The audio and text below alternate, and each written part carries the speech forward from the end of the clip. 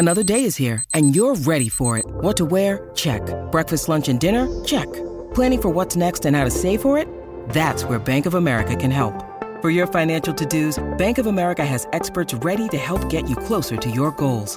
Get started at one of our local financial centers or 24/7 in our mobile banking app. Find a location near you at bankofamerica.com/talktous. What would you like the power to do? Mobile banking requires downloading the app and is only available for select devices. Message and data rates may apply. Bank of America N.A., member FDIC. When you need mealtime inspiration, it's worth shopping Kroger, where you'll find over 30,000 mouth-watering choices that excite your inner foodie. And no matter what tasty choice you make, you'll enjoy our everyday low prices, plus extra ways to save, like digital coupons worth over $600 each week. You can also save up to $1 off per gallon at the pump with fuel points. More savings and more inspiring flavors make shopping Kroger worth it every time. Kroger, fresh for everyone. Fuel restrictions apply. Oh, it's a goal. Who got the assist? Who got the assist?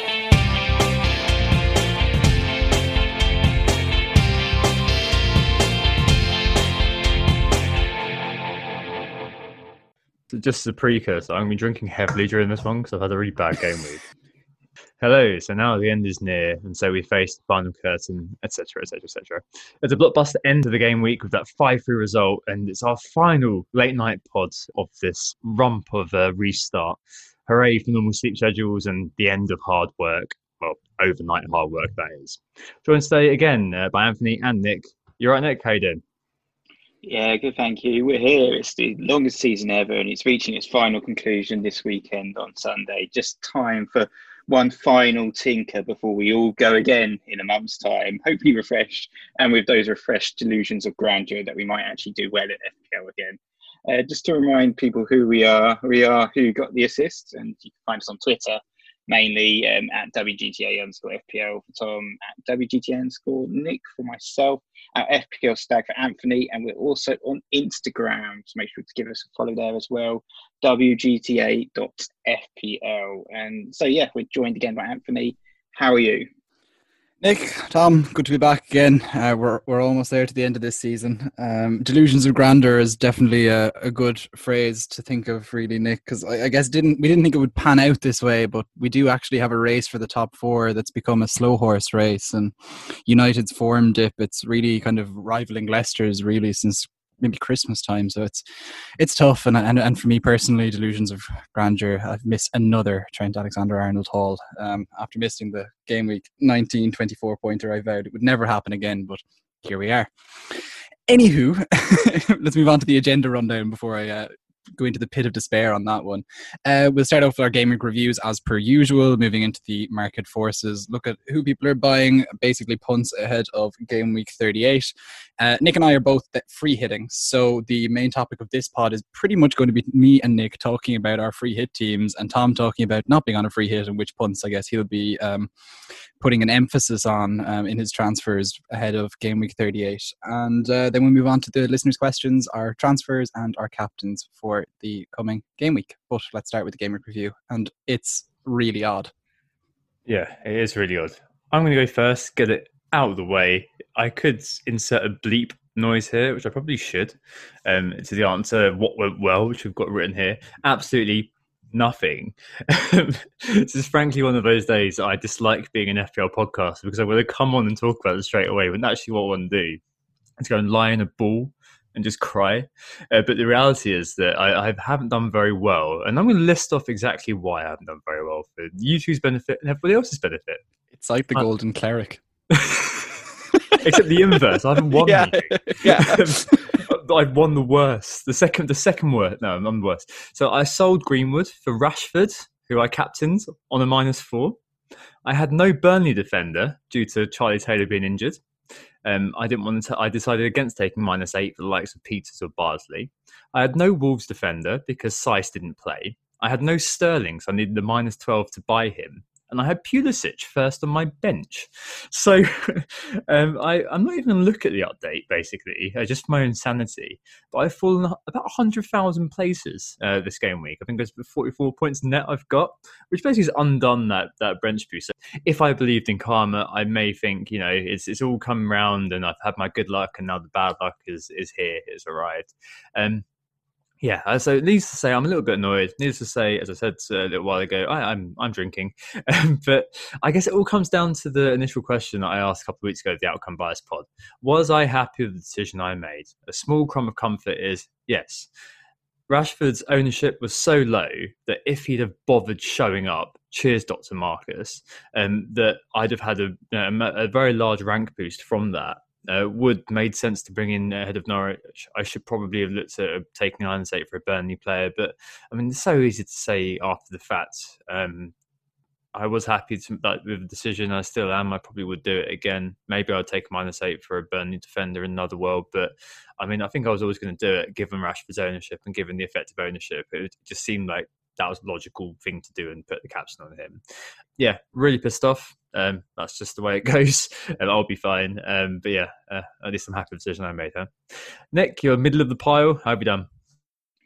Yeah, so I'm not particularly happy with how the game week went, but concerning your score in comparison, I feel like I don't really have much of a right to be unhappy because it wasn't as bad as your game week. I finished it up with 67 points, and that's looking like a small green arrow for me. It started off pretty well with the double Burnley clean sheet with Pope and Tarkowski both getting me 6 points each. Didn't get Peter's 12-point heroics, but I can't complain about a double clean sheet there.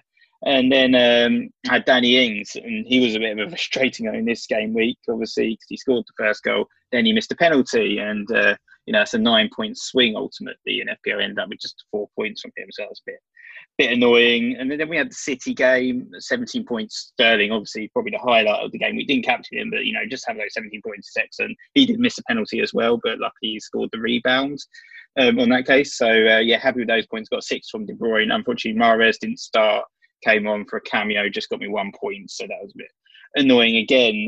But with Wolves, I had Roman Saiss, and he didn't show up, so I didn't get any points from Wolves. And their clean sheets, instead I had Aaron Cresswell come on as a first sub. Not like Tom, who owned Dawson. I got 2 points from Cresswell, so I'll take those 2 points ultimately against Manchester United. But in that game, as obviously I captained Bruno Fernandes, and he chose this particular game week to get his first 1 pointer of the season.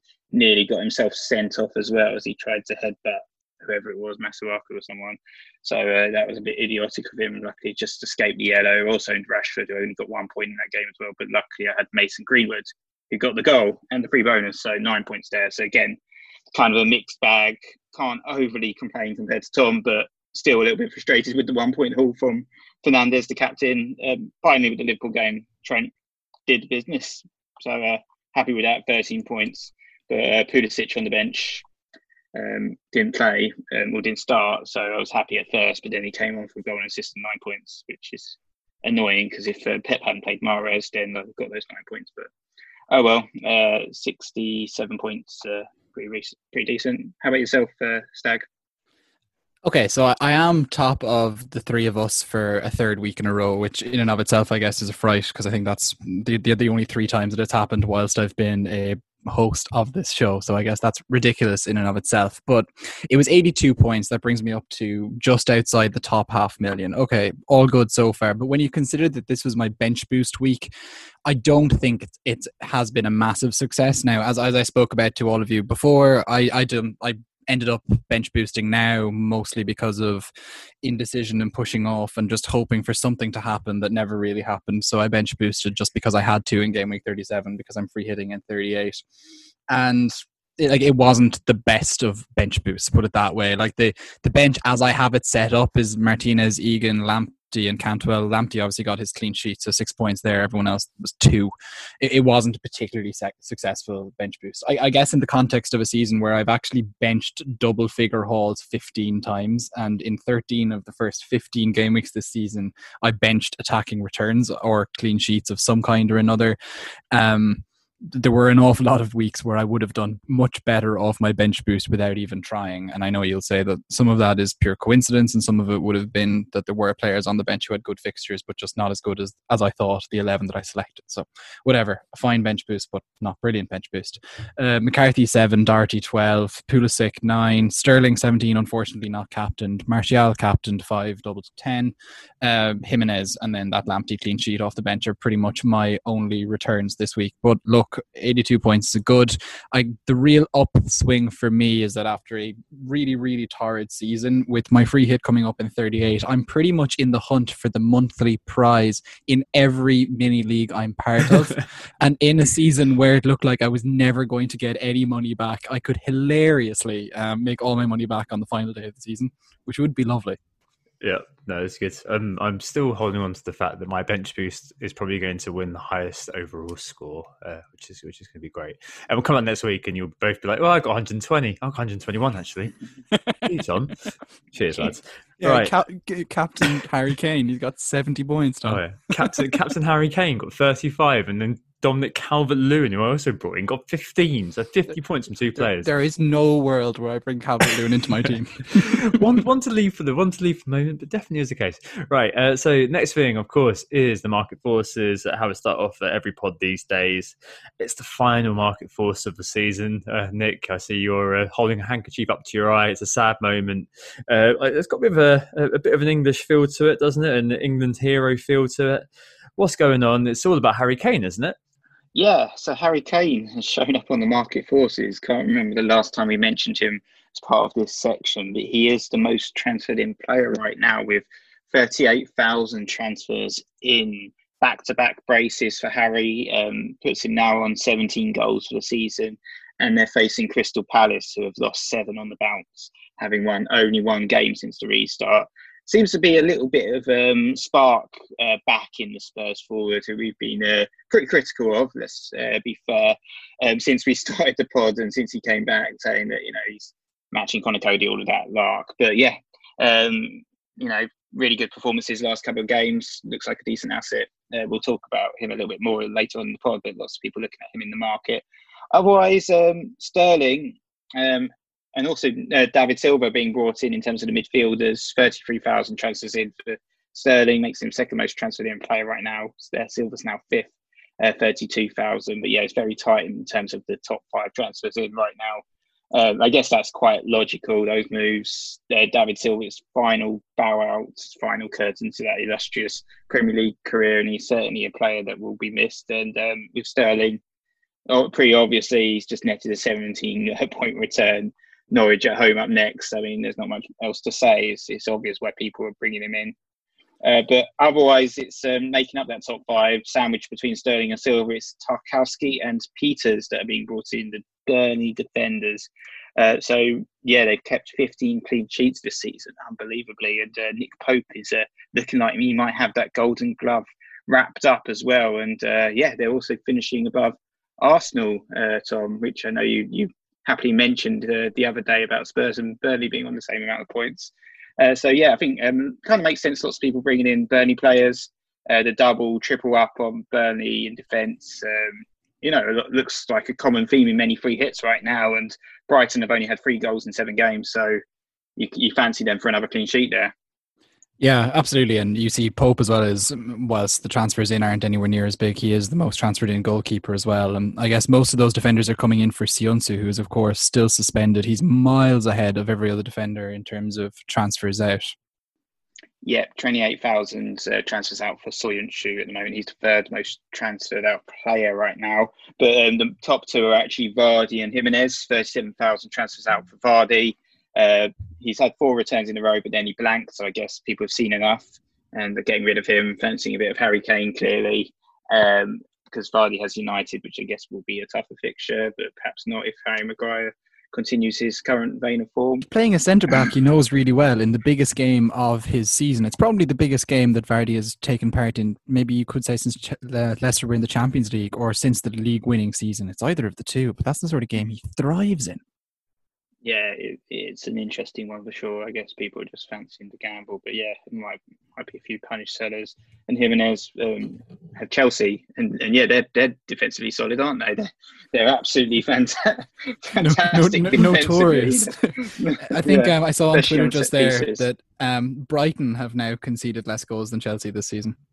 Otherwise, also another weird one. De Bruyne's been sold by 27,000 transfers out. I don't get what that's about as well. It's He's only had two assists in one 5. assist. Yeah, I know it's not good enough clearly for De Bruyne, but he's currently on 232 FPL points for the season, and he has Norwich at home up next. You know, what do you really want to be selling this guy? But I guess the only explanation I can kind of think of is straight swap for Sterling. I guess people are fancying a bit of sky blue roulette, as they say.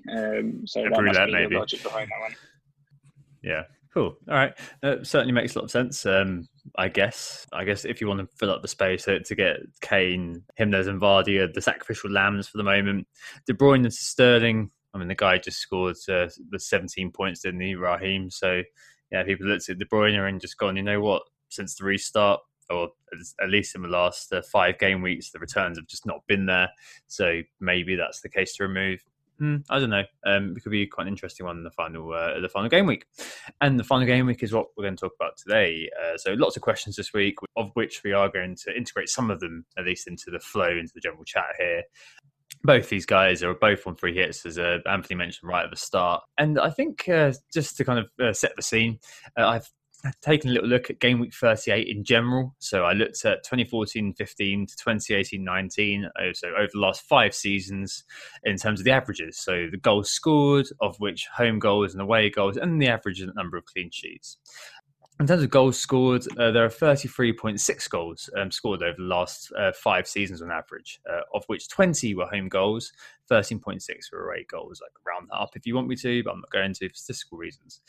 Clean sheets, 4.4.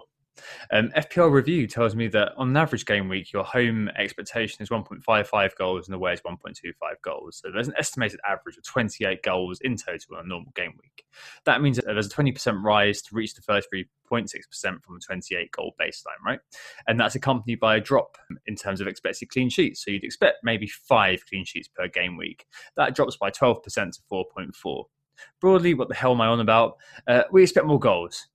That pushes our emphasis on to attack. And what makes it really different this time round is that in most game week 38s, we've used all of our chips because we've had to navigate a very sort of complex and trying chip period. We've got the spreadsheets out, we've done it. With Project Restart, that's meant that basically, apart from that early double game week, we've kind of had to be using our chips when we can. And there are loads of people like Stag and Nick who are kind of sat there, with the free hit and thinking, well, I'm going to leave it to game week 38. That's a great time to use it because, all the teams kick off at once. Longest break, so hopefully things will be more predictable. So I guess the floor is open to you guys. In this most sort of goal-hungry, goal-friendly of weeks, how are you guys approaching your free hits? Let's start with Anthony first, the man who's on the chase. What are you doing? Right, Tom. So I've thought about this long and hard, and I have more thinking to do. That's my full thoughts on it as we go right now. There we go. Podcast over. Good luck. No. Okay. So I'm definitely chasing the goals, and because I guess the Burnley defense is so accessible on the cheap, tripling up on the Burnley defense and just hoping for the best there, because I think I'm about as likely to get that clean sheet out of Burnley as I am to split my chances all over the league and try and get all 4 of those clean sheets effectively. I might as well just go like, if Burnley get the clean sheet, it works. And there are so many other people going to be at least doubled up, even who aren't on free hits, that it probably won't affect me too badly. Right now, I do have Digne in there as my other defender, let's say. I'm not too sure about that. There's a question that we have there, which I'm sure we'll talk about, from Sanders Plessers, which is asking about Aurier or Digne, and that's pretty much a question that is on my mind. Going up then, it is really the City triple up is something that I think is very hard to ignore this game week. Obviously playing against Norwich, obviously in form. And I guess the Man City are trying to keep a rhythm ahead of the return of the Champions League. This is kind of their last chance to continue their rhythm. So I don't think that this is necessarily what other people would put down as a dead rubber game for them. I think this is their last chance really to fight for selection ahead of the Champions League, which is obviously quite a bit into the future still. The United recent form and I guess how they played against West Ham has really dented my overall confidence in United. And so right now in my current draft, I only have Bruno Fernandes from Manchester United, which is a little bit shocking really, but that's basically ensuring myself that if they get a penalty, I hope he takes it, it being the final day and him having the pretty good record, and it being a crunch penalty. I don't think they'll put it in Rashford's less certain hands, put it that way. And then up top, I do have Jamie Vardy in my team right now in spite of all these people selling him, and Danny Ings, and then just a supplementary third who won't be playing. Yeah, so I think in terms of my team defensively, I think we're relatively similar, as in, well, kind of half based on Tom's comments as well, in terms of there being lots of goals. One team that perhaps won't score too many goals, as we saw, they're not particularly brilliant attacking against an Ironman Norwich, but what they have been is very strong defensively as Burnley. And yeah, as you said, the assets there are very cheap. The likes of Peters, the likes of Bardsley only costing you 4.3 million, 4.4 million. So currently I'm probably looking at a triple Burnley defence with Pope in goal as well, and then a substitute goalkeeper who costs nothing, like 3.9 million, someone like Martin or Button or someone like that will do a job. And then alongside them, I'm probably going to keep Trent. My plan was always to keep Trent anyway, but based on tonight as well, it's just reinforced that belief that this guy, the 1 week I didn't own him this season, he got me 24 points. Newcastle away, he could easily smash them again and get a huge haul. I'd regret missing out on that. So I think Trent will stay. The only way he would fall out would be if I have to make some last minute tinkering, and even then it might be just to put Van Dijk in just to save a few pennies or something like that. But yeah, for me, Trent stays. And then the other two slots probably going to be on the bench. I'm probably just going to put someone like Brandon Williams, 3.8 million, enabler, and Tanganga or something like that, just to fill up those final slots in defence. So that's probably how it's going to be in terms of the defenders. Very cheap, apart from Trent, using that triple Burnley and hoping for that triple clean sheet. In terms of the midfield and the attack, so I've actually gone for quite a premium heavy team right now. Very, very expensive 5 premium assets. It's the only chance you can get over the course of the season to do this, and I certainly won't be able to afford all of these guys at the start of next season. But I already had KDB, Bruno Fernandes and Sterling in my team. What I'm actually going to do is add Salah and Kane to that. So I've actually got all 5 of those guys. That's a lot of money invested in 5 guys, but it's pretty effective the way it works out, because I can still keep Trent. I can still have 3 Burnley players, but then the other 2 players that I'm going to have in my team will be very cheap enablers like Foden and Greenwood. And that can be my 11, basically. And then the bench will be full of those super cheap assets like Tanganga and Brandon Williams.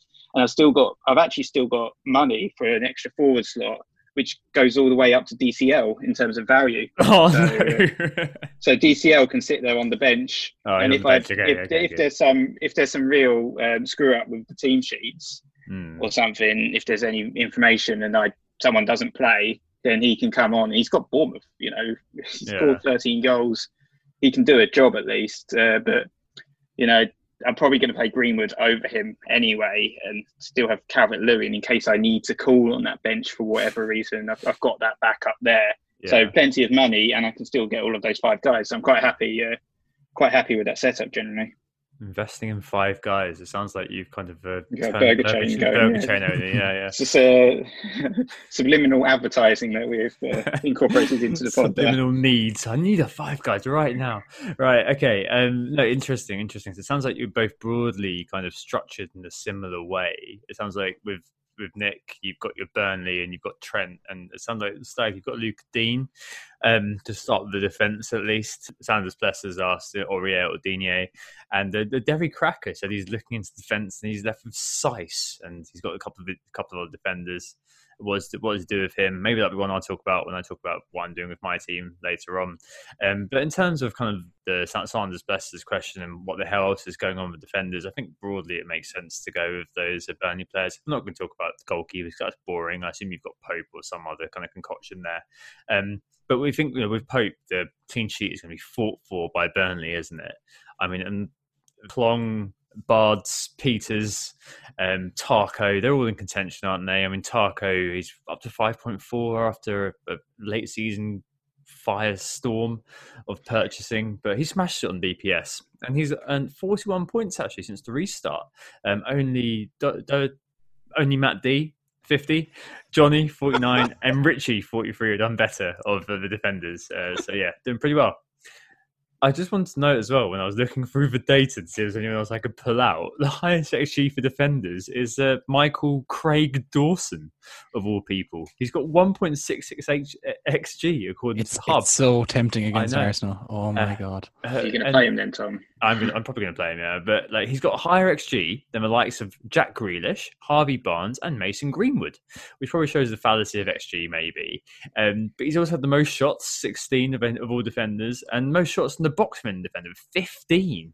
That 15 shots in the box, by the way, is equal to Jimenez and above the likes of Harry Kane, Riyad Mahrez, and before this game week, Pulisic. He's also top of headed attempts for all players. He's had 11 headed attempts since the restart. And Arsenal have conceded equal 4 shots in the box of all teams since the restart. Just saying. But yeah, a very interesting kind of set of individuals. But just to take Sanders Plesser's question and maybe to expand on your Digne pick, Anthony, why have you gone there? Is it because of Bournemouth? Is it just because of the creative flair of the man himself? Why have you decided to go with our man Luca? Yeah, like look, Luca Dean, he's no Dawson, but he is still in the top 5 defenders in terms of shots, and he's also right up there in that kind of top 5, top 10-ish bracket in terms of chances created. So there is, as we well know, always the chance of an attacking return from Digne. Couple that, I guess, with the fact that it is Bournemouth, and Everton have, like, they're not particularly good in attack at all, but defensively they haven't been terrible post the restart. So I just kind of felt as a punt, he kind of felt like a good one. But the more I think about it, the less comfortable I am with it. And I would say of all players, he's probably the least likely to stay. And I think Trent's Hall has actually freaked me out a little bit as well, if I'm honest. I have no Liverpool players currently in my team, and they play Newcastle. Yeah, exactly. And it's like, I'm not saying that Trent is like coverage for all of that front three and all of those midfielders and all those other defenders, but at least it's something. And on a day like today, when he does, return 2 attacking returns and, still hits double figures as a defender, even though they conceded 3 times, yeah, it's kind of hard to ignore him. Well, looking at my television right now, you may not need to worry because it looks like they're getting pissed again. So it's probably going to be another mauling. So maybe get Joe Linton or your man Andy Carroll. This is probably an important time actually to come in with that, Nick. So last night, I'm studying at the moment, folks. Tom, I need to get it out, okay? I'm studying at the moment, so maybe a little bit delirious. So take this with a pinch of salt, everybody. But I had a dream, all right? And in this dream, I owned Andy Carroll. You know when you know something in a dream? Like it, that there's some, you already have this like prior knowledge, but you don't know how you acquired it. Well, I had the knowledge that I already owned Andy Carroll and he'd already scored once. And then it's in the dream, Alisson spills the ball out, very specific, and Andy Carroll pokes in a second. Sounds like you're the Martin Luther King of FPL. If it comes true, then people are going to be coming for you for Premiership years. Yeah, it's like I've got 6 random numbers for you as well, guys. But there you go. That's the. I had a dream that Andy Carroll was poking in a rebound from Alisson, and I dreamt and saw. Sorry, you're quite Martin Luther King now. I get it. Interesting. And Nick, I guess with Trent, he's probably getting pissed tonight, but I guess the value reality is something that you're sticking to, huh? Yeah, I think so. He's been in the team. He's done a solid job. I'm not one to get rid of my players easily. So if he's there already, I'm happy with him. And he's he's broken 200 points again this season. Just been fantastic. His assist record is phenomenal. This player has been absolutely brilliant for the last 2 campaigns. And I can't get rid of him, especially with Newcastle. A good chance of another clean sheet there. A good chance of attacking returns. He's not going to be leaving my team. But in regards to the questions from Derry Cracker and Sanders Plessers, I think personally between Aurier and Dean, I'd say Aurier, but just because of the money it saves you, just that extra million can go further in terms of your investment in the midfield and attack. And that's where the value seems to be right now. And I think, Dean Aurier has kind of matched Dean in terms of the chance creations. He's only one assist behind him for this season, but I think with both players, just don't expect a clean sheet is what I would probably say, because you'll invariably be let down. It'll be like a late Callum Wilson goal or something, and Dean will get a yellow card and it'll just be peeved off. So just expect the unexpected with Luca Dean. He can either get you 15 points or 1 point. He's definitely one of those players. And final game week might well be that 15 points. Can I jump in on you there, actually, just when you're talking about Aurier quickly? Like, Palace, in fairness, have absolutely nothing to play for, and they're one of the most on-the-beach teams that you'll find in the league right now. Bournemouth, of course, have absolutely everything to play for. Palace have only scored twice in the last 5. They've only created 4 big chances in that time. On the trot, right? Yeah, and Spurs have 3 clean sheets in their last 5. Aurier, okay, over the course of a season, he's not too far behind Digne, but since I've just had a look at the stats, like since the restart, he's effectively anonymous in terms of chance creation and attacking threat in general. But he is, I guess, from a bonuses point of view, etc., pretty good for Spurs. So they look like a much better clean sheet potential than Everton. Like, the more I think about it, the Digne pick is probably not a good idea. Basically, I think it's worth a punt. It's final game week, isn't it? It's all about those punts. So perhaps go for it if you've got the money to spare. But if you haven't got the money, then it's a decent downgrade. The only other player I thought about, quite an interesting option, depends about your City assets again. But Garcia's only 4.5 million for Manchester City might be an easy way to a clean sheet there if you're fancying a cheap investment there. Or I don't know what you think about the Arsenal assets as well, Tom. Perhaps if you're fancying real risk, someone like Kieran Tierney. Yeah, maybe. Kieran Tierney, I think maybe. Yeah, no, again, he's definitely getting in the crosses, isn't he? Very aggressive, getting up and down that flank, and I think he's actually doing something with in terms of end product. For a class, actually, he's just booted off the pitch. Stacks just written David Luiz's pile driver is due. I'm not too sure about that, but we pile driver to his own net.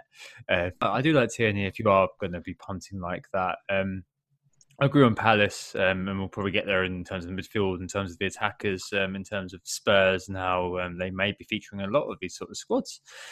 Without further ado, maybe we do talk about midfielders, because I mean, you guys have both got, I think, maybe slightly similar sort of setups as well, as I've mentioned. So Bruno only, but quite a kind of heavy cast of characters with KDB, Raheem Sterling, and Salah in this midfield. Couple of questions here. So El Nino, Raja RM28, he asked who the best midfielder around kind of 7 million, 7.5 million is. So that's a price bracket that you guys completely avoid.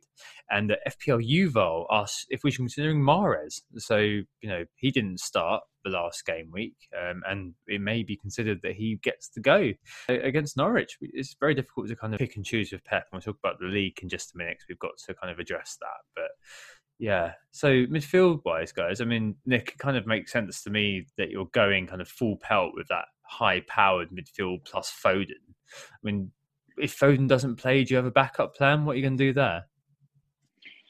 So I haven't really fully formulated the backup plan. I'll probably look to bring in someone like David Silva and finding the funds to get him in, because I do want to be tripled up in Manchester City for that final game week, and I just have to look to downgrade Calvert-Lewin to someone dirt cheap, perhaps. But that's depending if we get some early team news, and that's not necessarily the case. But that's what I'd probably do, is just take the money out of Calvert-Lewin, take the money out somewhere else, and just look for someone like Silva. But in terms of the, I will have a little bit of a play around to kind of finalise that secondary plan B as well, so I'm not kind of panicking at last minute.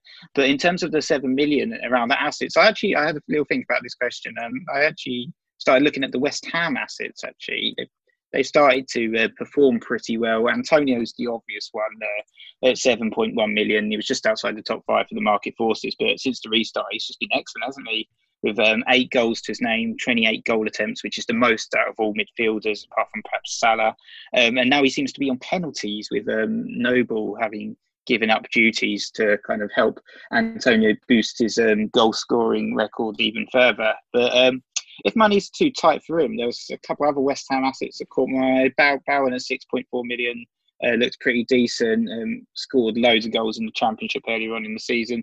And even cheaper, there was Thomas Souček, 4.8 million, who's looked pretty dangerous with 18 goal attempts since the start of the restart. And even that's in the top 10 for midfielders, and 14 of those attempts have been inside the box. A bit like Michael Dawson like Craig Yeah. Dawson. He's just a giant guy, and he's a real threat on those set pieces. He's got 3 goals to his name since the restart. So yeah, a bit of a dangerous threat there. He does had more headed attempts than any other midfielder. Tommy Soucek, 7. That's equal to Giroud and Dominic Calvert-Lewin as well, and second only to Michael/Craig in inverted commas Dawson, and not Matt.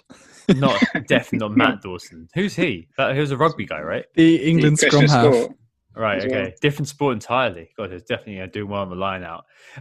So, yeah, I mean, Soucek, let's start riffing on these sorts of characters. And also Adam Pritchard mentioned the fact that he's looking out for sexy punts like Trossard. I did have a look at Trossard himself. He's 5th for shots in the box since the restart. And he's also a player that Adam should be signing ASAP.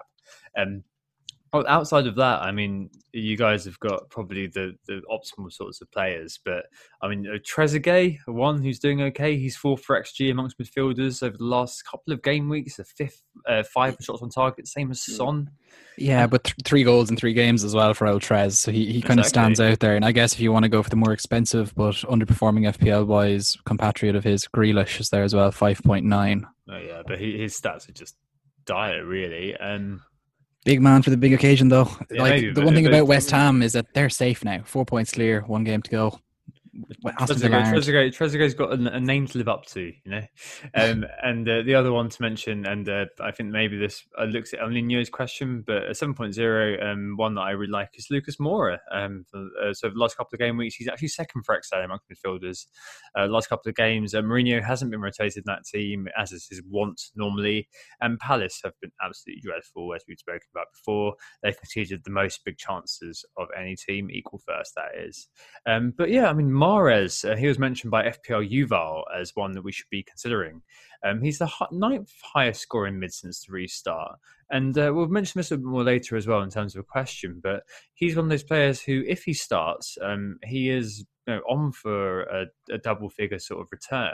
So Nick, you're someone along with Neil Murray who's always singing Mahrez's praises, but it sounds like you're getting rid of him as part of your free hit. Why are you dispensing with the Algerian Maestro services now? It's mainly because I just want to get Salah and Kane in. So unfortunately, Mahrez is one of the fall guys part of that plan, alongside Marcus Rashford. And it's just a kind of case of I really want Sterling and De Bruyne. They're the key men for City for me. Mahrez is the 3rd man, and he's been doing my head in as well because you keep getting 1 pointers from him. So it's pretty good when we restarted. I think he got like a massive haul, 17 points. But in the last few weeks, it's a couple of 1 pointers last couple of game weeks. There's 6 points before that. It's just been a bit of a frustrating hold over the past 5 game weeks. So it's 3 1s in 5 games essentially, and no double figure hauls. So that's perhaps just my own personal experiences that he's wound me up a little bit there. And I'm just like seeing Foden, and Foden's been playing really, really well, and he's about 3 million cheaper. So getting in Foden saves me a lot of money, and it allows me to upgrade Pulisic, who I'm also a bit concerned about selling now after that brilliant subs performance, to Salah as part of a bigger move. Yeah, so I also have Riyad Mahrez, but I actually have him in my free hit team as it stands right now, and he'll be staying there. And of course, that's kind of caveat, Pep Roulette, caveat. But given that he played 30 minutes against Bournemouth and 26 minutes against Watford all season, it seems that 2 substitute appearances tend to mean starting the game after and playing 60. There's only one exception to that in the pattern this year. Like, you can read into Pep Roulette all you want, but that's what I'm doing. And he's 30 minutes per chance effectively since the restart in game week 30, which is, that's pretty solid going as well for a midfielder. He is explosive, and I guess as somebody who's chasing, he's I think someone that I probably should get in on the balance of things. I'm just not that interested in Phil Foden either, to be honest.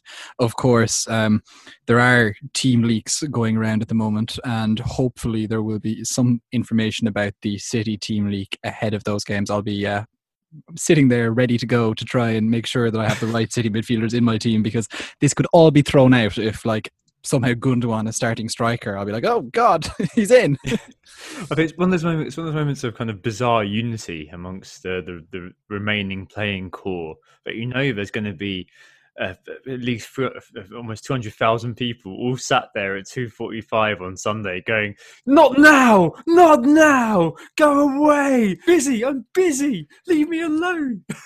I think in regards to the leaking, I think we need to acknowledge that it is going on. If you aren't on Twitter, you should probably know that it's going on. There's an account called FPL Scarface. I was a bit sceptical about them at first, but the lad has gone beyond guessing now. I think the first time I was like, oh, he's probably just guessing. Second time I was like, okay, maybe he's got unlucky, maybe he's got it. But I think he started to pull out a few calls that were too specific. But I mean, that kind of leads to the point that any assertion we're making here is going to be pretty much faceted by the fact that if that guy or any sort of leak turns around and says the City team's actually going to look like this, then things just go out the window. So if KDB gets benched, I mean, suddenly my entire team changes, my transfer plans change. I'll talk about them in a little bit. And for these guys as well, the free hit. I mean, Nick, Stag, how many teams do you have ready to go? I mean, Nick, you were saying on the Stack earlier, you've got about five scenarios you're planning for or something like that. Yeah, I just don't want to over panic on the day. So if I see the City, it's mostly the City lineup, that's going to be the big one really, because I think the other players we generally know are going to start, and unless there's some big shocks, it's mostly just if Foden's not playing, then I'll have to set up a secondary team, probably with David Silva, and I'll just do a few swaps around and change a few personnel. No major changes. I don't want to be in a situation where I'm making major changes 10 minutes before the deadline, but I just want to, have all my ducks in a row in terms of what I'm doing. And so I'm ready and prepared, really, rather than some sort of last-minute panic, thinking, my players isn't playing, what do? I want to know and have my ready-made replacement, or whether it's 1 or 2 or 3 changes that have to be done to accommodate that. It just makes the weekend and Sunday a lot calmer rather than some sort of panic before the deadline. It is going to be carnage, though, I guess. Like, we don't know if there will be leaks ever, but we also don't know how many leaks there will be. Of course, it's the only game week of the season as well, where every game kicks off at the same time. So there's scope for a complete and utter mind-numbing 15 or 20 or 10 or 3 minutes of confusion trying to sort out teams. I personally don't have a load of teams set up. I'm going to just be confident in my research and my thoughts by the time, when we get there. I will just let my heart and my brain guide me to whatever happens and just hope that my phone doesn't run out of battery or break at some random point as I'm trying to set up the team, because there's a cracked screen and it is showing signs of potentially doing that at some point. Yeah, hope the site stays up, etc., etc., etc. But I think it will be all right. It won't be like Game Week 1 where there's 7 million people or so trying to play. I think it'll just be a load of us nerds who are the people left over who are trying to be getting in. Right, and the final position to talk about, we haven't spoken about before that digression, is the strikers. Lots of interest, as Nick mentioned, the market forces in the likes of Kane, and also Aubameyang as well is a feature on a few people's radars. So Angus McNeil, for example, asked if Aubameyang or maybe an Arsenal for like Lacazette is worth bringing in for this game week. Sanket asked if Ings or Jimenez should be sold for Kane. Looks like Jimenez is being the main kind of fall guy for Harry Kane. FPL MPEG asked for the best Vardy replacement, which is quite interesting because Stag, you're keeping Vardy. And Matt at Leafy Dragon FPL asked if Jesus is worth buying in. So quite a few interesting things there, especially actually, and also a late riser asked, who do you like in the cheapest striker slots below 6.5 million?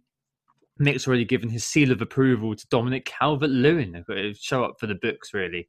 But to take the Kane questions and the Aubameyang questions first, if I was free hitting, I think it goes without saying that a lot of the time we like parodying Harry Kane, and I like parodying Harry Kane as an Arsenal fan, but the reality is that if he does turn it around and is a good FPL asset again, I'm going to be all over him. Doesn't really matter.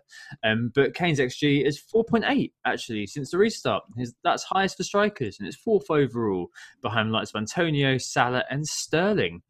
Compared to him, Aubameyang is in the I don't know category. I think he's been fielded in all sorts of places by Mikel Arteta. He's got 24 shots, 17 in the box, and next year 3.55. That's equal to Ings, who outscores him on the Raws. So 23 shots, of which 20 were in the box, so a higher proportion in the box. Between those two, I think I'd be going for Kane, and I know that you guys probably are both in that camp, right? My original plan was Aubameyang actually over Kane, I think, and that kind of changed. Just watching the games this weekend, we did see that old Kane against Leicester, and I know, as we said, we've been taking the mickey a little bit, but I think in terms of 1 week on, I can't fault it. I think with Arsenal, I think perhaps they've got one eye on the FA Cup, and they'll be facing a Watford team. Are they facing Watford? Yeah, they are. They'll be facing a Watford team that are going to be fighting for their life. So it's going to be a really hard-fought team. And as we said earlier, Crystal Palace have been on the beach for ages. They've absolutely rubbish since the restart and not really playing. So I think I probably prefer Spurs' fixture, and with Arsenal probably focusing on the FA Cup and playing with the harder fixture perhaps. That's my main reason. And I think in terms of the underlying stats, I had a quick look between the two of them. They're pretty similar. I mean, Kane and Aubameyang both have had 24 goal attempts since the restart, though Aubameyang's had played an extra game. In terms of the big chances, though, Kane's actually had 9 compared to Aubameyang's 4, and he's scored more goals than Aubameyang as well since the restart. So I think between the two, it feels like I've got back the Spurs guy here. Yeah, likewise for me. It's just you have that combination of form and fixtures when it comes to Kane, and I'm just not confident in Aubameyang as it stands. Like, of course, and I think I even said it on last week's pod that there is always the chance with Aubameyang that he will go and score a brace, but just Kane has the fixture, as you say, compared to Aubameyang. That Watford team are going to be difficult. They have everything to play for. Palace have been torrid. It's just a no-brainer for me on that one. And I guess it's maybe to answer Angus McNeil's question and moving off, and then moving off to Sanket's question, which is asking about selling Ings or Jimenez to make that transfer. Like it's Jimenez that I'm selling for sure. I've actually never owned Ings all this season. You might say, wow, Stag, no wonder you're in the outside the top 500,000. Yes, dear listener, that's why, because Danny Ings is that good. Like he's a player now who's 2 goals off the Golden Boot, and Sheffield officially have nothing to play for, which is the first time we could say that all year now, going into the final day. So Ings is actually in my free hit team right now as the third striker, potentially actually playing, depending on how I set myself up in the end. Otherwise I might use that money to move someone like Ducadine to Trent. But you could see Danny Ings yet again netting a brace, even a hat-trick on the final day, and it would be lovely to for once be the person who's tweeting "Dings" as opposed to just going, oh my god, not again. Disappearing from Twitter as soon as Danny Ings scores. Yeah, I know that feeling all too well. I think I owned him during his only dry patch of the season. I haven't owned him for his fertile period, so there you go. That totally makes sense. I mean, Jimenez mere data basically, but he's post-Manning. Ever since I sold him a couple of weeks ago, he's not stopped just lucking his way to 8 or 9 points every game week. It's obviously it's not luck, but it is just kind of a sense of being able to tick over, which is going to make him very valuable at the start of next year, I think, to a lot of people. DCL, I did mention him jovially, and I saw later I did mention him in a chat elsewhere. But his XG is actually 2.5, and he scored no goals. He's also joint 4th with Jesus and Jimenez for shots on target since the restart. Incredibly. So, Pontius Maximus against Bournemouth, perhaps. And there's a couple of other examples I've seen moose in the community I just want to call out the stats wizardry or the stats sophistry on. So, Troy Deeney, I've seen a couple of people underlying his case due to the cojones versus Arsenal. Safe to say, he's not actually been great against us in the past. He's been missing penalties. I owned him for that missed penalty. And he's actually recorded 2 wins and 6 losses against us, only 2 goals and 1 red card. His XG is 2.65 since the restart, of which 1.5 XG is penalties. And he's had 2 penalties, 0.75 XG, which means he's got 1.15 XG in reality, which is basically Bernardo Silva or Firmino before tonight in range. So, yeah, I shouldn't be rushing towards him. And finally, I've seen Solanke, of all people, has been vaunted by a couple, and that's just a case of stats bending, basically. He's got more big chances per appearance than Mahrez and Aubameyang, but I'm bending the data there to suit my narrative. If you look at the stats in total, he's definitely not worth it. But maybe if you watch a game of football.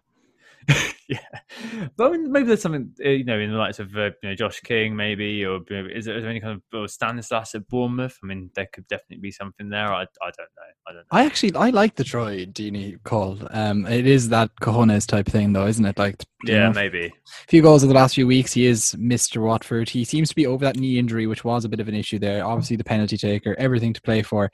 It's Arsenal. who, as you say, might have one eye on the FA Cup. But if anyway, it's Arsenal, and I would fancy between Deeney and big man Dawson, there could be a goal or two there. I hope so. But I mean, Deeney was coming out and saying that they're all united, they're all together, and they're all going to absolutely smash it against City and put in a committed performance. And they did not do that. They looked like they were beaten from the moment they walked on. So there you go. Yeah, no, some good points there. Going back to sort of FPL MPEG's question about the best Vardy replacement and Leave Dragon talking about Jesus. So I know you're a Jesus owner, Tom, but it was kind of quite interesting actually, a post from XG Philosopher that said that Jesus was second in the XG Golden Boot this season behind only Salah with an XG of 20.08, but only having scored 13 goals. And I think that's kind of like highlights some of the flaws perhaps of XG, that it's not a fallible source of data. The flaws of XG or the flaws of Jesus? Well, a bit of both, really, because I think the problem is with Jesus, anyone who's seen him play knows that with City, you get plenty of chances to score. If you're the centre forward for City, you can have plenty of chances to score, for sure. But every time he does, he tends to scuff his lines and hit it straight at the keeper. I think Tom described him on one of the other pods as the premium Dominic Calvert-Lewin or something along those lines. But yeah, so I think ultimately though, he is playing, with all negative comments aside, this guy is playing Norwich at home. So if you own him, certainly don't sell him for that. In terms of actually purchasing Jesus, I think with free, especially if you're on a free hit or something, with free slots for City available, I wouldn't put him in the top 4 or 5. I'd probably put De Bruyne, Sterling, Mahrez, David Silva, maybe, and Foden ahead of him. So I think ultimately there are better assets at City than spending 9.9 million on Jesus, especially because we just talked about some other forwards, which I think would be better picks for this game week. And can I pick a bone with FPL MPEG as well, talking about selling Vardy? Like, why are you selling him? 4 goals in 5 games, season-defining game, as I said. United are on the wane, it seems. It's against Harry Maguire. I know we said all this earlier in the pod, but I just want to emphasise it. And since the restart, 3rd for XG, 3rd for shots in the box. He's kind of crept up there into the stats, having being quite poor early on. He just kind of seems like one of these players that destiny kind of just seems to align itself for over and over again over the last however many years we've got used to him in the Premier League, and this seems like just one of those moments. Yeah, destiny is calling me. Maybe Vardy is Mr. Brightside. Okay, so you guys are both from free hits. I'm not. So a final kind of little monologue here. Chris Laws asked me, what are your thoughts on taking a hit on the final game week as a -4 or a -8 kind of worth it? As someone who's not on free hit, and the fact that I think it's like 35% of the top 10k, it shouldn't matter to me, I don't think, after this game week's outcome, but it's worth mentioning, are on free hit, and most of the engaged player base, I think it's going to be probably about a 30-70 split. I'm really reluctant basically to take a hit into this game week, because basically I'm giving the abundance of free hitters, especially my mini league, a goal basically. So one impactful way of framing taking a hit this game week is that I'm basically handing my mini league rivals a 3 goals head start. Is that worth doing? Probably not. The only thing that could pique my interest, as we've mentioned a few times, is if there's a City team sheet which shows that I have 0 or 1 City starting, then it probably makes sense to take -4, because that is actually a -2, or even take -8 because that becomes -4. Again, probably not worth it. Maybe I'd take -4 max. But basically, you've got to be hoping that legacy picks like Pulisic, well, I wrote that note before tonight, and Chris Wood are ignored by those free hitting and punished on the final day. But yeah, we're up against it really if not free hitting, because you can optimize so much better with a free hit, as in any game week that you free hit. It's just because there's no recourse after this, it can be quite a difficult one. But I think overall, as we've seen, there are huge swings left, right, and centre with how everything is going at the moment. And it may be the week the free hitters work out. It may be the week the legacy keepers work out. You just don't know. I just keep an eye out on what's going on with the team league for Man City in particular, and try to make sensible picks that you're happy with, no matter how you're doing your teams. And we'll talk about kind of obviously our captains later on. I'll talk about my transfers then later on as well. All right, let's take a break there and move on to Min League and questions after this. Who got the assist? Who got the assist? So we're back, and let's catch up with the Who Got the Assist mini league. Stag, you've got the numbers. What's happening as we approach the final game week of the season? Yeah, so not a huge amount of movement, I wouldn't say. Sean B is up from 12th to 10th. His team, never forget, scored 75 points this week. Salah captaincy, a wee bit of a disappointment for him. Adi Mansour also captained Salah. He's up from 11th to 9th with 78 points, so strong going there. Graham Wilshaw he's gone up from 9th to 7th, but he actually wildcarded now, which is an interesting time to wildcard, to say the least. He'll be pretty disappointed with the Rashford captaincy, but it didn't stop him getting 75 points, which is still extremely respectable this week. Down from 5th to 7th is Jake Gallagher, his team Sheffield Wednesday, 66 points this week. Captain Mane, so he got a little bit out of that, but 66 was probably a little bit low given the rest of the top 10. Neil Thompson, he's up from 8th to 6th. His team, Venky's out, 77 points. Martial captaincy, like me, frustrated, but otherwise pretty solid going. MJ is down from 5th to, he's down to 5th from 3rd. His team, the Cop, scored 74 points. He captained Salah. Martin Jansen holds 4th. His team, no enough, 76 points. Martial captain. Alex Coates is the big riser in the top 10 this week. He's up from 6th to 2nd with his team, Holler At Me, 91 points, in spite of captaining Chris Wood. Now, I might say in spite, he did actually return, so he got his 7 points doubled there, which is, I guess, better than us Martial people can speak for. But he also had Pope, Aurier, Alexander-Arnold, Doherty, Tony Martial. He had De Bruyne. He did indeed have Sterling as well, and he had that Greenwood 9-pointer, so that's driven him on nicely. The top 2 is unchanged. Adam Warner, Berry 94, 67 points. Captain Salah, bit of a disappointing one for him, I guess, overall, but he's still up there at the top. And Nathan Wollaston is top still with the Woolly Ones, 78 points this week, kind of keeping him ticking over nicely, even though he captained Martial, Pope, Alexander-Arnold, Doherty, Wan-Bissaka, De Bruyne, Son, Martial, Fernandes, Sterling obviously in there, Nketiah and Danny Ings. So not too bad going there. Keep at it, guys. One more week left. Yeah, one more week left indeed. Well done, everybody. All right, moving on to the questions then. As I said, we've peppered a few in up top, and these are kind of the outstanding few. There's still a City question, maybe 2 in here, but hopefully the rest of them are going to be something a little bit different at least. So the first one is flying high one game week, shot down the next. Tom Campbell says, hi all. Hi Tom. Looking forward to the final question. Looking forward to the final pod, mates. This is obviously written to me, so I've slightly rejigged it. And thanks to Tom, Nick, and Anthony for all of the pods this season. Thanks, dude. My question is, no problem, Tom. My question is, do you guys think the highs still outweigh the lows when playing FPL, or does that depend on how well you've been doing in terms of your overall rank? So yeah, quite an interesting one. I think maybe a bit more of an esoteric one about kind of the nature of FPL and how it impacts us. Probably a bad time to ask me because I've just had an absolute dog poo of a game week.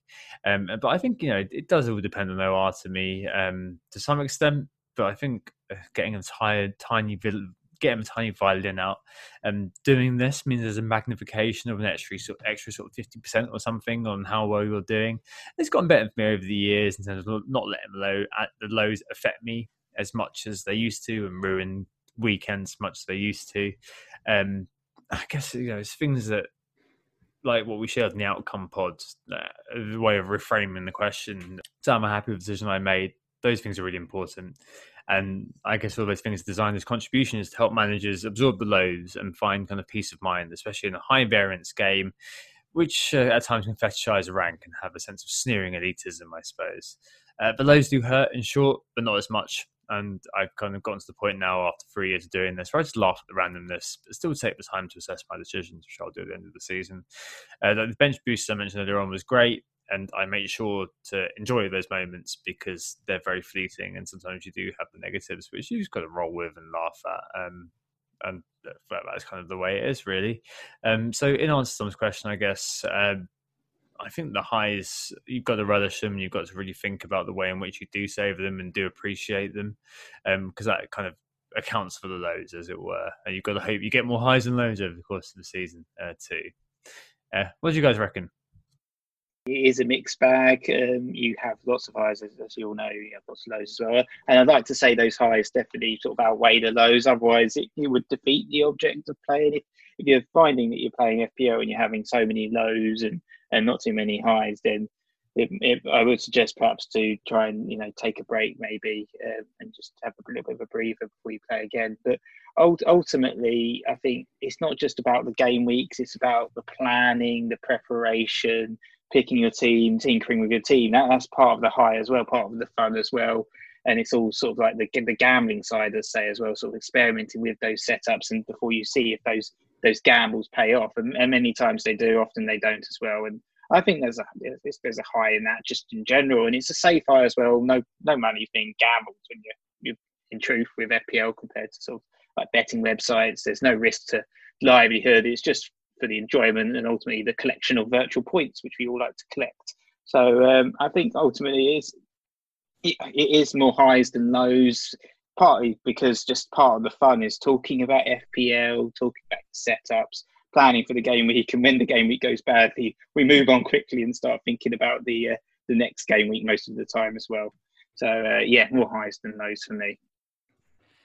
I was thinking about this, and I was hoping, or maybe wondering, if one of you guys were going to kind of say that, because I think what Tom's question hints at is that maybe the highs have become less frequent than the lows over time for FPL players, or something like that. That maybe the game is that because the game has become harder, or whether that's because just maybe we're all more frustrated and polarized as individuals, or whatever it may be. But it's interesting, neither of you came at it that way, and I wouldn't either.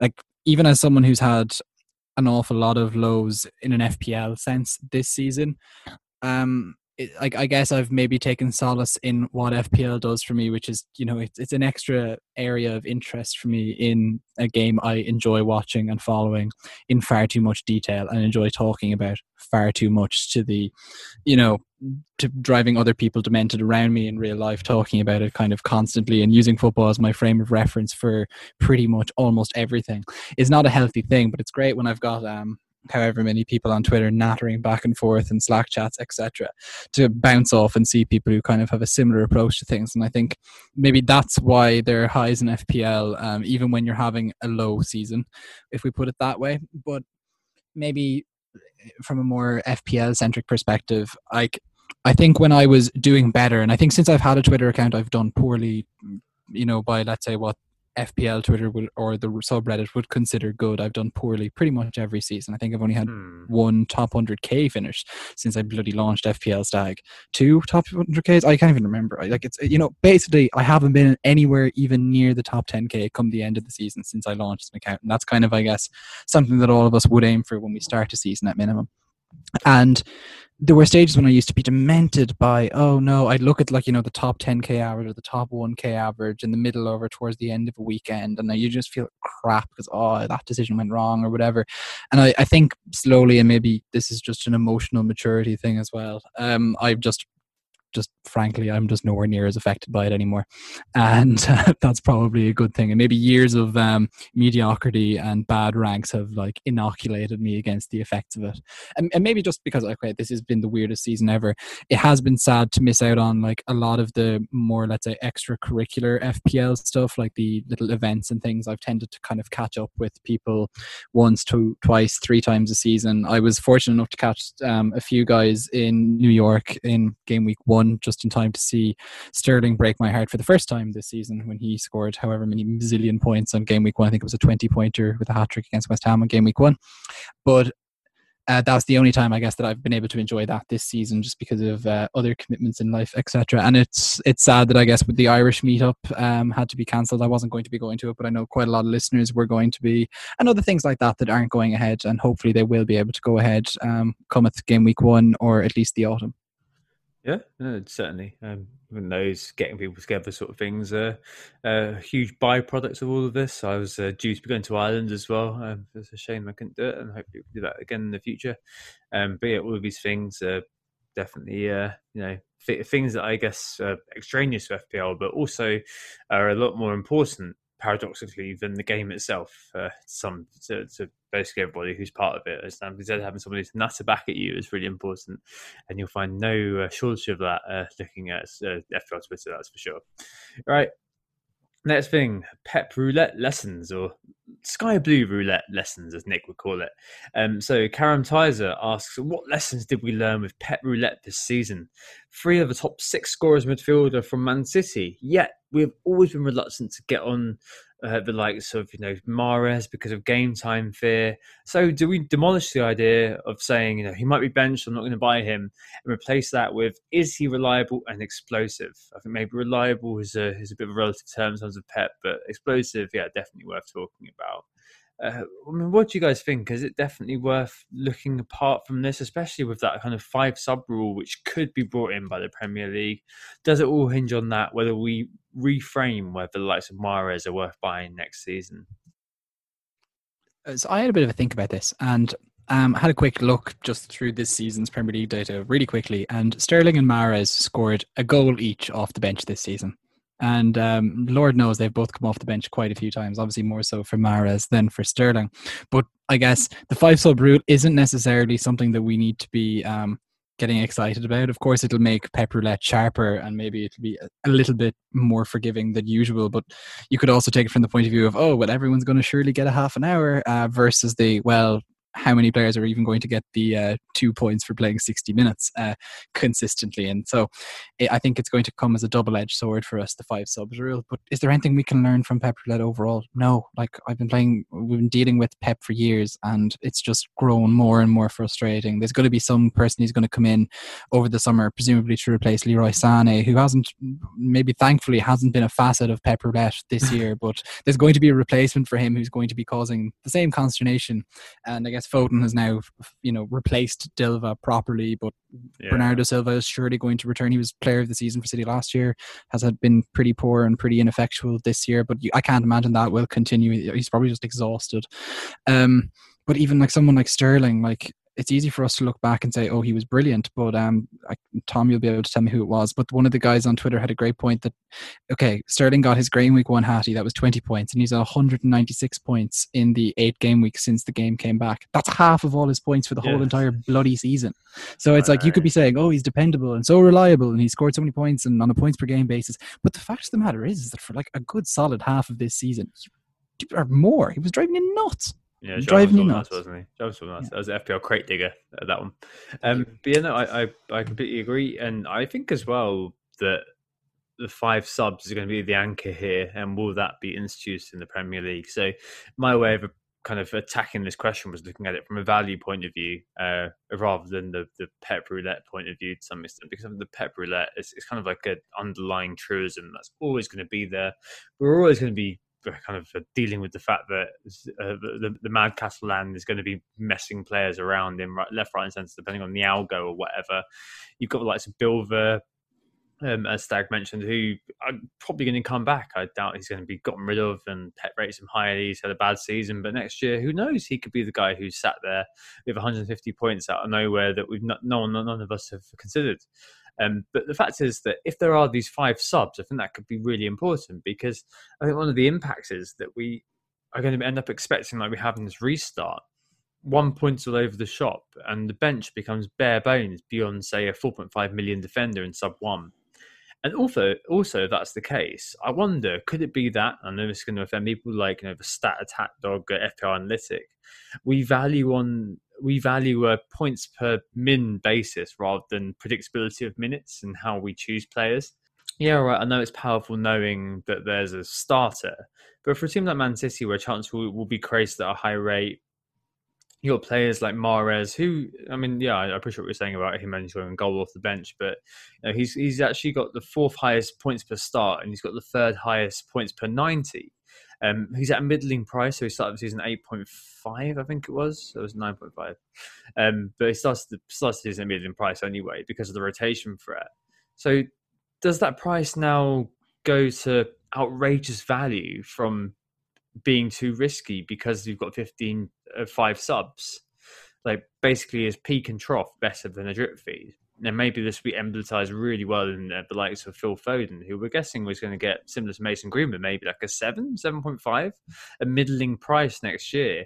Maybe owning him and just playing him every week, and just, some weeks you can get 1, other weeks you might get 10 because of the amount of chances City create. Surely that could be worth it, right? I mean, in terms of what Karen Taser asked us about if we've learned anything from Pep, yeah, I don't know if we have really. It's just to expect the unexpected with him. Don't expect, even if your player scores a hat trick, say your own Sterling, and or you're planning on bringing in Sterling because he's got a hat trick and everyone's bringing him in.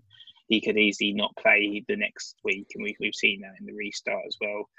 Last week, Sterling didn't start with that 1 point, but then this week I got 17 points from him. So I think ultimately it's just like, you can try and chase the points. I think a player like Sterling, a 1 and a 17 is better than 2 6-pointers, obviously. So it is worth chasing those highs, especially for a team like City, as you both said, that they're a team that create chances constantly and score goals constantly. And, they can win any game 5-6-0. It's just who they play, who starts week in, week out. We don't often know, but I think there's space in our squads for at least a couple of these guys, and as long as you've got a bit of coverage. But I think with the 5-man bench as well, that is a bit of a concern in terms of your bench for the following season, because they could come on for 1 pointer.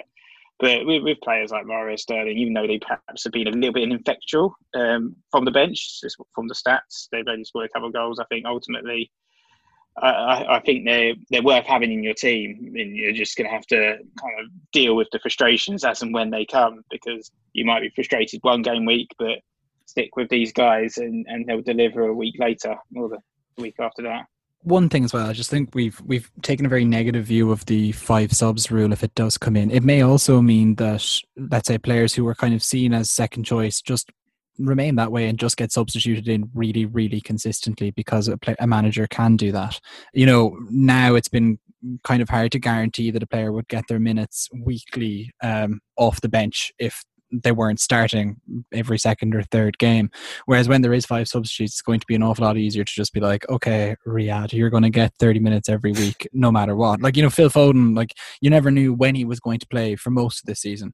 Whereas I think next season we could probably guarantee that someone who's in a Phil Foden-esque position this year will get their 10, their 20, their 25 minutes, whatever it might be, week in, week out, because there is just the space to do it. You've got keep one sub for contingency for an injury, 2 or 3 more are going to be just refreshing things, and then there's another. I think that certainly seems to be the Klopp approach, with your likes of Minamino and Curtis Jones getting their 20 minutes a game, or Shaqiri as well, and Salah and Mane starting week in, week out. And that's what we like about Salah and Mane, is that they do have that security of starts, and that's the concern with Pep's players and Sterling and people. With our brief mention of Matt Dawson meant that the game of rugby has come up once already in this pod, which is probably one more than most listeners want. But rugby has definitely evolved over the last few years to completely become a squad game. That I think it's Eddie Jones, the England manager, talks about he has starters and he has finishers. And the finishers are the players that come off the bench after the break and tend to, because England have the biggest playing pool in the world in rugby. I guess City would have the biggest talent pool in the league, given that they were able to afford it, and so that their finishers come on and actually tend to do an awful lot of the scoring. I know, obviously, rugby, different type of game, how defenses work, etc. But I think we will find that teams evolve slightly how they play and how they attack, especially weaker teams, when they are able to make the most of more subs, if the rule comes in. Hasn't been guaranteed yet. Yeah, I mean, I wonder if maybe one for you, Nick, to think about in terms of value over the summer. But if we say, I don't know, likes of Salah, likes of Mane, they're bound to play 70 minutes. So does that mean that we look at their value as their price times by the time that we expect them to be on the pitch? If the likes of Curtis Jones and the likes of Shaqiri or whoever replaces him, Minamino, it looks like he's the Firmino actually replacement, but who knows? Does that mean that moderates how we look at value? They're very interesting, but we'll have to see how that sort of shakes out. So maybe one for next season, and next season us to worry about. Next thing, Game Week 38 memories. So Rich Nyquist asked for our best Game Week 38 memories. I haven't had too many good ones, to be honest. Last year, I had captain Zaha. He got 3 assists, and that was pretty good. But I remember the year before, I captained Sterling, who blanked in that 100-point game week. And I mean, in the past, it's not been great either. So a couple of years ago, me and my friend Tak Ha were duking it out in the middle league that Stag and Nick, you're both part of. And then we were having a roast dinner on the day, and it was all kind of quite jovial. But from 3 p.m. to 4:30 p.m., we were not friends. I got an early Vardy goal, and I edged them front by 3 points. Right, so I was like, winning them in the league, and that's about £150. I was there, and there's just the approval of all of my peers. And in the 75th minute, Scott Dan got an assist, which netted Tack 3 points plus the one bonus he needed to win it. So, yeah, final days in general have not gone well for me. Zaha, yeah, fair enough, but elsewhere it's not happened. Poor Tack did a year later miss out. He had been gaining on me. I had a 100-point lead over him for about 10 weeks off, and he ended up getting it down to one solitary point in the final week. So Tack also had some Game Week 38 pain. He's always there in the mini league. But what do you guys think about final game weeks? I mean, Nick, you're a double Game Week 37 specialist. But any 38 memories you can remember that were worth mentioning? Last year wasn't particularly exciting. It just ended up on the 57 points. A very beige game week. Missed out on some of those big hauls like PVA and I think Trent, who hauled in that final week. But I remember the year before we started the pod, we had some Ben Davies fun, didn't we? When he got a big haul in that final game week, which was brilliant. And then I think owning him into the new season when we first started the pod. Brought into the occasion the Ben Davies shrine, which I have missed actually. I have missed the old shrine. Perhaps there's space for him in my free hit team. Maybe not. I don't know. But Ben Davies, that was a particular highlight, I guess, of Game 38. The low light, I think, was when just that season. I think it was when Chris Smalling. I owned him, and they were on for a clean sheet, and then he scored an own goal. And the Bournemouth game. That was the game that happened on the Monday after the bomb thresh. Yeah. It was. And I ended up, because of that, sort of going from about 8 points he was on to negative figures or something like that, just in the space of 2 minutes. So it was like really particularly frustrating because that was just a series of points that I suddenly lost just at that last minute. And it really bumped my overall rank down, the rank that you have on the website for eternity, by about 6 or 7K or something. I was just like, no, why that happened. So I remember that frustration. But those are my memories at least.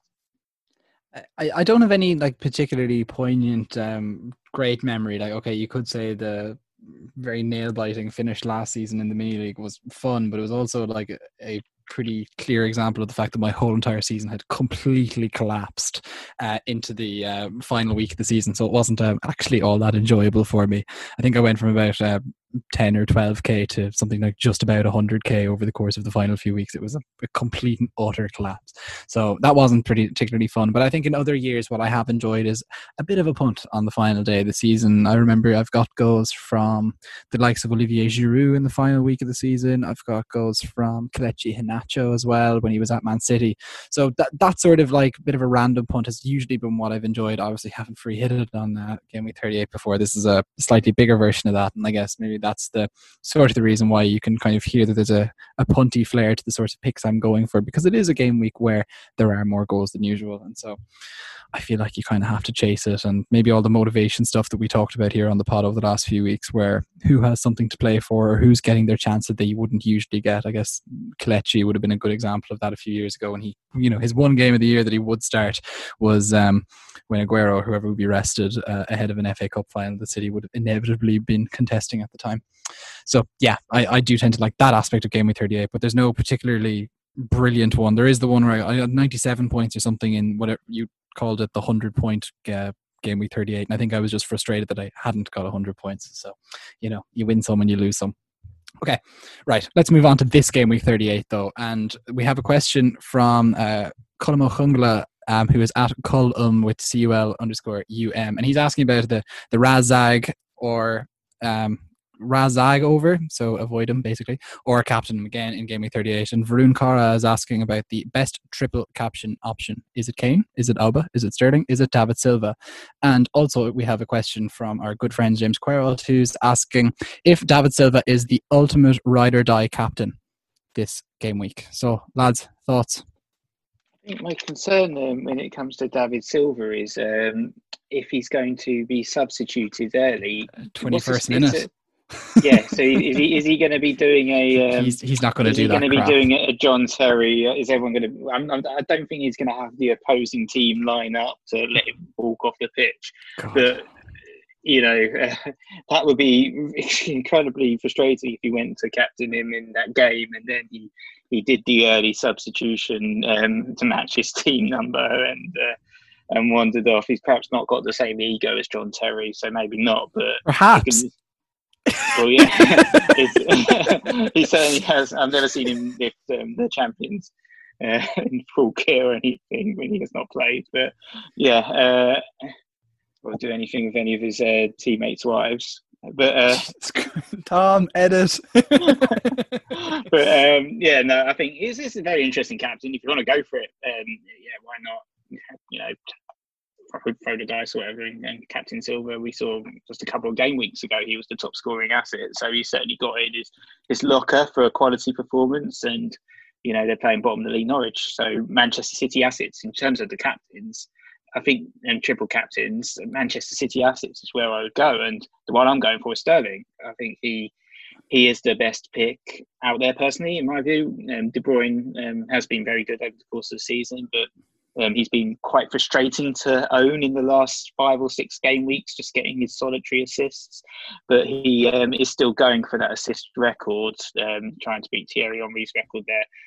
So, he's going to be wanting to get attacking returns for sure. But Sterling, I think, is probably the more explosive of all the City assets available, and the one that I would probably recommend over everyone else. If City win a penalty, and obviously De Bruyne would be the one taking it, will he do one of those pass penalties to get that last assist? Where someone else runs in and finishes it instead, Henri Perez type thing. Will he do it? He's overthinking that. That's a missed penalty, no good. Yeah, maybe. All right. So to answer these questions, and so Colm, I think I don't think the Raw Zag is over, to be honest. I think that there's still going to be a chorus of people such as myself who don't own the guy. So you're still going to have a lot of benefit over those sorts of people. I don't think it's going to be 100% owned in the top 10k, 100k. He's got the most points since restart of any player, and I think that he's still going to be a great option for your armband. In terms of Dilver, just to answer Varun and also answer David James Q's question. Yeah, I mean, he is a final game captain. I think it's very difficult to look at him and think, they're going to be setting him up. They're going to be putting him on free kicks. I think Sterling may get the penalties, but I mean, they're going to be basically doing everything they can to make sure the captain for the day gets a goal, gets something to remember his City career by. So I think he's going to be definitely worth your look. And either way, Norwich are there for the taking. No matter how I looked at it, basically, and they've had the highest actually conceded since the restart, the highest shots on target since the restart, the highest, etc. All the data is there to point to a cricket score. I think it's going to be, as you mentioned earlier, so anchoring on that City league in terms of what most people do. Outside of those guys, just to mention the triple captain options, or if you are looking to really gain. The fact is that if you aren't going to captain outside of a City game, you probably have scope to make huge gains if that City game doesn't go your way. Looking at the data, that's unlikely. I don't think anybody's going to be sitting there going, yeah, you know what, Norwich could win 1-0 with a Pookie goal. No, that's probably not going to happen. What about 3-2, Tom? Yeah, maybe. I'm sure there's someone on Twitter that said that. I'm sure someone has thrown some poo at the wall and are hoping it sticks so they can quote retweet it on Sunday. Some crap about like Andy Carroll scoring a brace or something. Yeah, it's just someone so they can be like, yeah, you know what, lads, got that right. But yeah, I mean, a couple of other options out there. So Kane versus Palace, who have conceded the most big chances, joint most big chances since the restart, as I mentioned, and Salah. So Newcastle, their defence has been fairly diabolical since the restart. Another good example of the team on the beach. And they've conceded the second most chances from the left flank, which is where Salah is going to be operating. So on the right against the left flank. So yeah, I mean, that's a nice segue onto transfers and captains. It sounds like basically Captain City or die. But what we're going to be doing elsewhere then, so you guys are both on free hit. Just to enlighten people on my transfers for, I don't know who cares at this point. But if anyone does care, I'm going to have to basically be looking at what Sean Dice says about Charlie Taylor. Yeah, that sounds so unexciting. But that is literally what it's on my mind too, Tom. It's on my mind. What my chances boil down to. So if Charlie Taylor isn't fit, then I could be looking potentially at moving Seiss or Dawson onto Bardsley.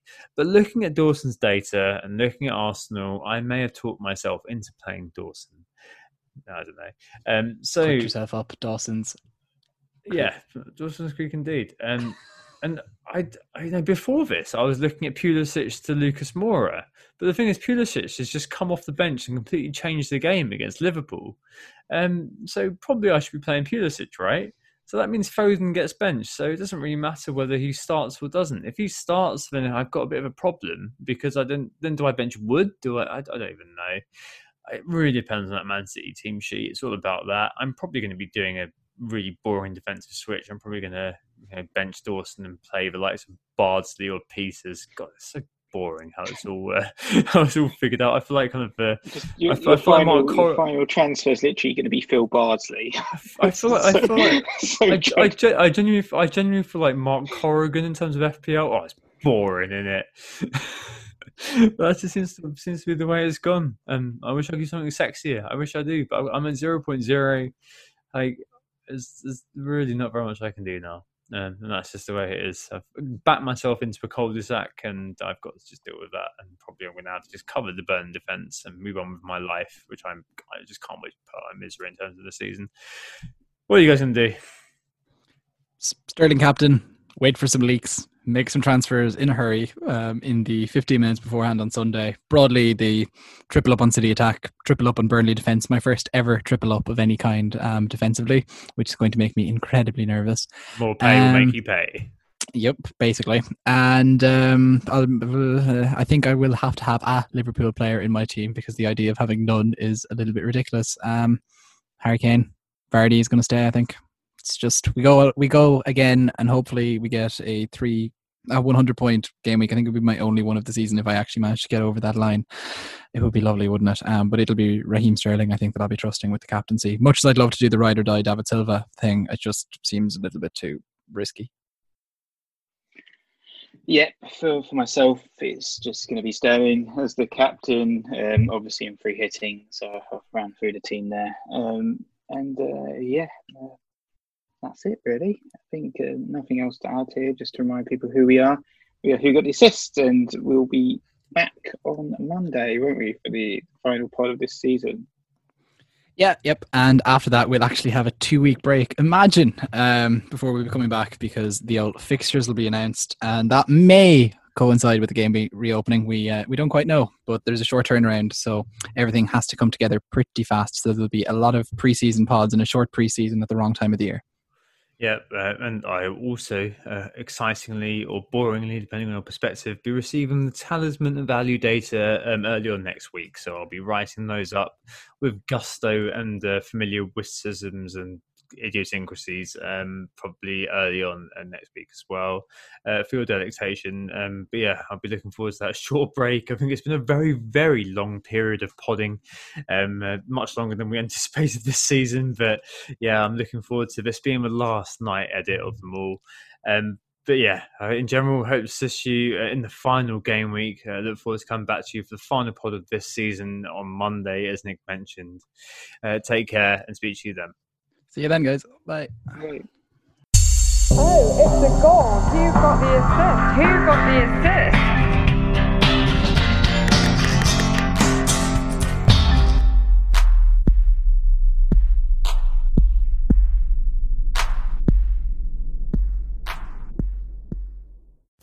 Sports Social Podcast Network.